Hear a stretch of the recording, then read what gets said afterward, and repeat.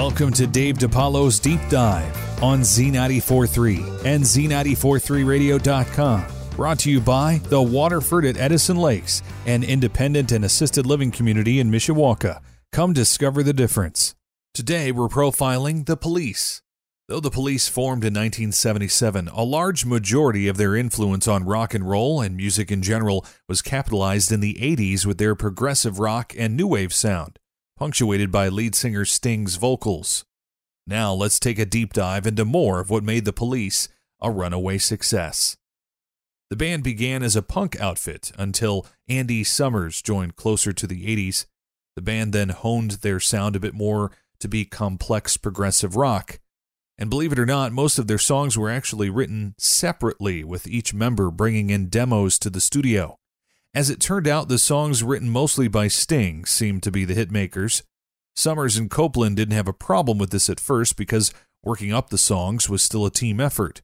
Toward the end, though, they felt like Sting was dismissive of their contributions, insisting on doing everything his way.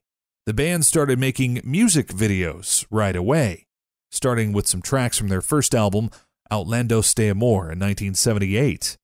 Their earliest videos were mostly performance footage or shots of the band in exotic locations, just hanging out. But as they got more successful, their video budgets grew and they became more conceptual. When MTV went on the air in 1981, the network played many of these videos since many other bands had not yet adopted the music video craze. So as it turned out, the Police had more rotations of videos on MTV than anyone else, except for the runaway hits from Michael Jackson in the 80s. Their manager, Miles Copeland, chose their first three album titles. Outlandos de Amor is French for Outlaws of Love, Regata de Blanc is White Reggae, and Zenyatta Mondatta is Just Fun to Say. For their next two albums, Sting imposed his will and came up with highbrow concept titles based on psychology: Ghost in the Machine, titled after an Arthur Koestler book, and Synchronicity, after Carl Jung's book.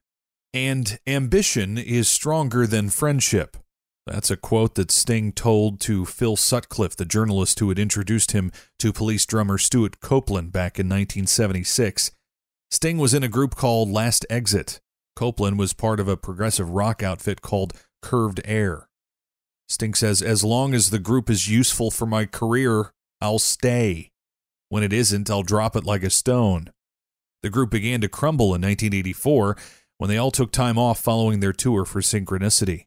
They returned in 1986 to play 3 Amnesty International benefit concerts, but plans for an album were scrapped.